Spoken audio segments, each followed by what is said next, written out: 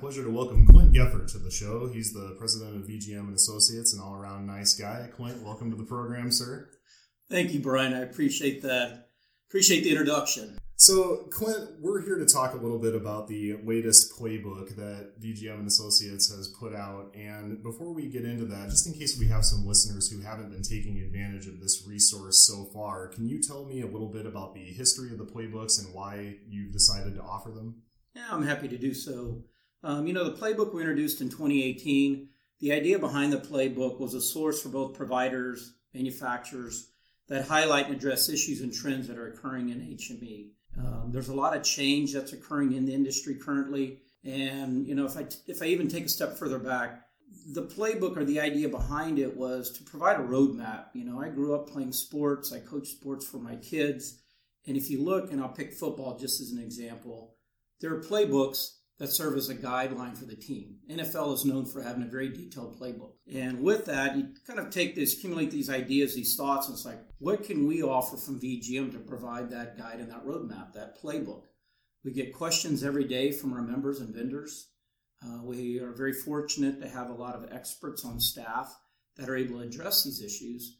And there's realization if one or two people are asking the question, there's probably a broader audience that has a similar need or question. And how can we provide a solution to a broader audience? Hence, the playbook was born. Okay. So I noticed when I took a look at this quarter one playbook that your theme that you've chosen seems to be that our members need to get out of their comfort zones a little bit. The magic is happening outside of, that warm blanket that they've got wrapped around them that they're comfortable with. So what was it? What kind of trends are you seeing, or what made you decide to bring that message specifically here in March of 2019?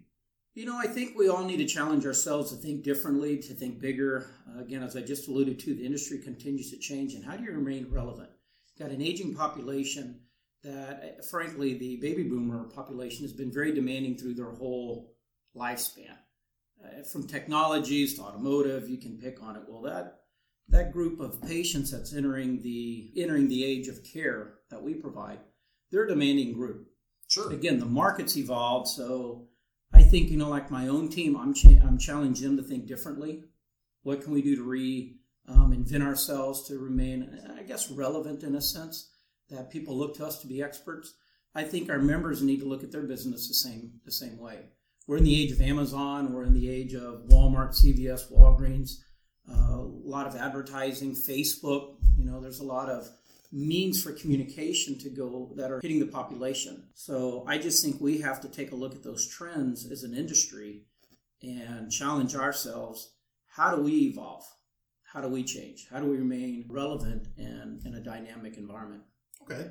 Well, one of the interesting topics that I noticed in the playbook was there's an article there about the importance of customer experience. I feel like this is something that a lot of listeners might hear that word. It seems obvious on the face of it, I think. Right. That, look, obviously my customer service has to be good. I want people to feel good about coming here they're not going to. Right. So what are some of the issues that you see there that our members and our listeners might have some opportunities to think about and reinvent the way they're doing things in 2019? While it seems so simple, even the biggest companies can fall behind on maximizing organic growth opportunities.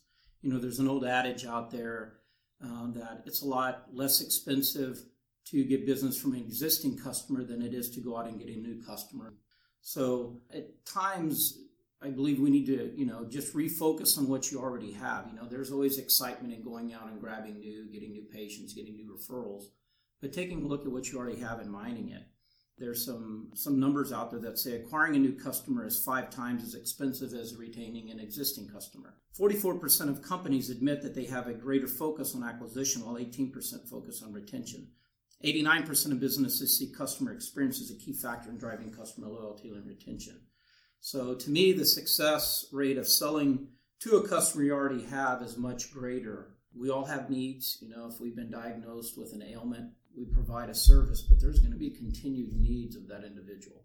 So how do you identify and have that particular person think and look to your business versus go elsewhere? So one of the important topics that also gets addressed in the playbook, Clint, that I think comes into play here is the importance of data when it comes to making decisions and growing your revenue for your business. Can you touch a little bit on what opportunities our listeners might be poised to take advantage of with regard to using the data that they already have, that they're already collecting on their patients, in order to improve customer experience and thereby maybe grow their revenue a little bit? Yeah, sure, Brian. Data, we're in the era of data. It doesn't matter if, Amazon is using data to market to you more specifically.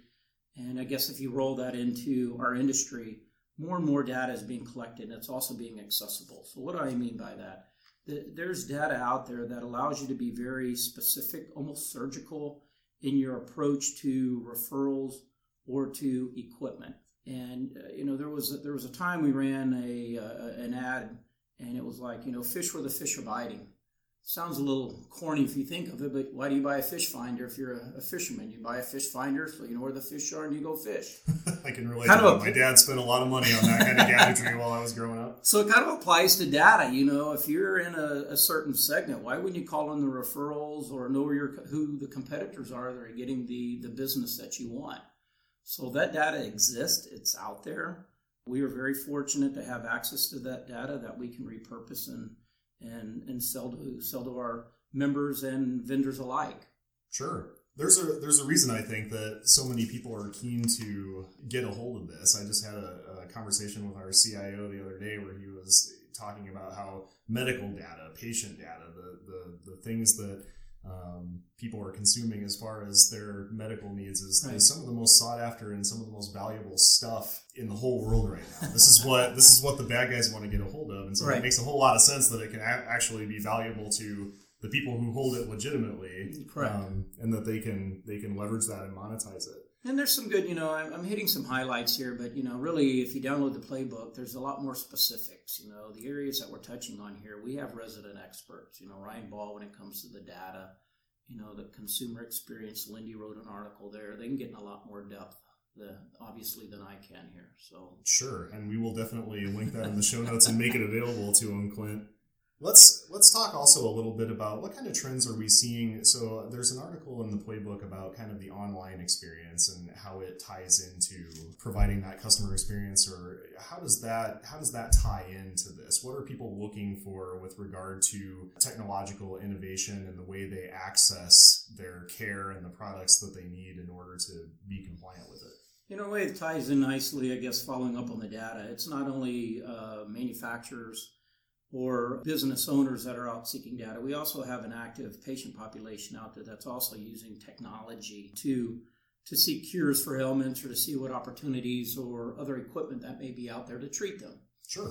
So if you look at the online opportunities, we're living again in a world of Amazon, and Amazon, people seem to be frightened of them. I don't necessarily see it that way. They are going to change the model in a sense. But it's about the consumer experience. That's what someone, really the online experience misses, is a personal experience for the patient. Online activity points to an anxiousness that patients are trying to identify a need and find a cure. And I do believe, our members, our HME providers, if they have a continuous, I call it a drip campaign, some way to stay in touch with their patients, the patients will think about them when they have that need instead of looking elsewhere. They may go online and research. Again, we live in an era of the internet where it's real easy to sit on your phone, search something real quick. But there also is a need for personal experience. I do believe people crave that and look for that. And that is the one thing that we can provide in our space. I remember you speaking at a meeting recently, Clint, and mentioning that the phone is still kind of the most valuable tool in somebody's arsenal when it comes to providing this experience. I know that a lot of people tout Amazon's customer experience because, when I log in there, their algorithm seems to know me so well. Right. It recommends products based on what I buy. And I'm a little old school to your point. I agree with you 100%. I think we get all excited about email and text and blogs and... To me, pick up the phone and call someone. Right. It's Make still it so personal. much more. Connect with them. It seems so simple, I can't recall I've ever gotten a warm fuzzy from looking at the front page of Amazon and being like, oh, They know that I need to buy dish soap again. They know me so well. That's absolutely correct. To me, that's a monologue, not a dialogue. Have a dialogue. Have a conversation with someone. You can learn so much more about them, and it means so much to an individual. Have a conversation. The way I think we're all wired. And, people are holding their phones anyway. I mean, that's what they're using to access Amazon primarily. We were just talking before the show about how I think a lot of people think of these technological innovations in terms of like, it's a young person's game. It's the millennials that are looking to do their online shopping and want these quick solutions. But the boomers are getting pretty smart when it comes to obtaining the products they need. But I think they also crave, and I think anybody does, to your point, even if you're younger, if you get a phone call or an actual email message that was crafted by a human being as opposed to just off a template, that means something. Right. And I know we're all busy, and I know there's conveniences of text, and yes, in a fun way I'm knocking them, but I do think there's also just a need for a good old-fashioned conversation. Sure. Clint, I don't want to get too far in the weeds on this one. We've done a podcast with Mark Higley. People are kind of well aware that there are changes coming, but I feel like we would be remiss if we didn't mention payer relations content. There's a reason why I think you guys put this in the front of the playbook. It's probably one of the main reasons why people are going to seek it out. So we don't need to go too deep here. We've got plenty of resources that we can... That's why I have good experts. I hope you're not looking for a whole lot of depth from me. That's why we have the Mark Higleys and Craig Douglases of the world. And we're happy to put people in touch with them if they have questions. Absolutely. But can you just provide a very broad and top-level overview, Clint, of some of the trends and changes that you see coming with regard to payer relations and some of the things that CMS is doing that we felt the need to include in the playbook this time around? Yeah, over the last few years, the payer reimbursement landscape has been crazy. I mean, with competitive bidding, we were bidding every other year, and people weren't exactly sure where the reimbursement rates were going to fall. However, starting January 1st of this year, CMS suspended competitive bidding for 2 years. So it's given a landscape, or it's given an environment that at least we know what we're going to be reimbursed or what we're going to be paid now. Now, mind you, I'm looking at Medicare. You have private pay. They do seem to correlate with the Medicare reimbursement rates, but for the moment, it seems that the waters have calmed, if that's even the right term. And I know those listeners say, are you kidding me? But the calm before the storm. Maybe. Yeah, maybe it's probably better said the calm before the storm. Because we do anticipate coming, I guess 2 years would be 2021, that we're likely to be bidding again. With that, the rates have been reset. We don't have to look at the rates where they are today to start our bidding. They've gone back up. So we're starting with a higher reimbursement there. And again, I don't want to get too much in the weeds. I know Mark, and again, I'll pick on Craig. They can give a lot more specifics there. But reimbursement is very important. It's what drives our margin, drives our business, allows us to take care of patients, which all of us do desire to do. Another area of concern continues to be the rural and non-contiguous areas. It's really the way they're defined. There has been some concern if there's going to be providers that will provide care in the rural areas. An area that we can relate to here in Iowa is Dyersville, home of Field of Dreams. Mm-hmm. That is not considered rural. And if you've ever been out to the Field of Dreams, you're surrounded by corn. Yeah, there's a whole lot of field out there. So we continue to address and have concerns with some of what CMS has ruled out. And that's why it continues to be an important topic that we're fighting on our members and, frankly, our vendors' behalf for adequate reimbursement. We want to make sure our patients are getting the care that they need, but it's also manufacturers that allow them to be innovative on the products and solutions that they're providing. Certainly. Are there any other highlights from the reimbursement side that you'd like to highlight for our listeners that might encourage them to come to the playbook and learn a little bit more? On the payer side, we continue to try to figure out if the payers are friend or foe. It continues to be turbulent. And that is part of it. If you look at the end of the playbook, we are trying to encourage, and I guess it's the way we also started, to think differently, to challenge yourself to look at the market a little differently. And one of those is to diversify your business. Look for revenue growth outside of the payer network. And I say payer, whether it be private, Medicare, Medicaid. And I think there's a couple of areas that we've been successful in identifying, and we have a number of people that are being quite successful in those business areas. Can you highlight a couple of those? Yeah, one of those would be home mods. I think Jim Greatorex has done a great job in carving out, and we call them communities, teaching members and identifying opportunities to go in and modify homes. 10 years from now, there will be twice as many people over the age of 80. And people want to stay home. Yeah.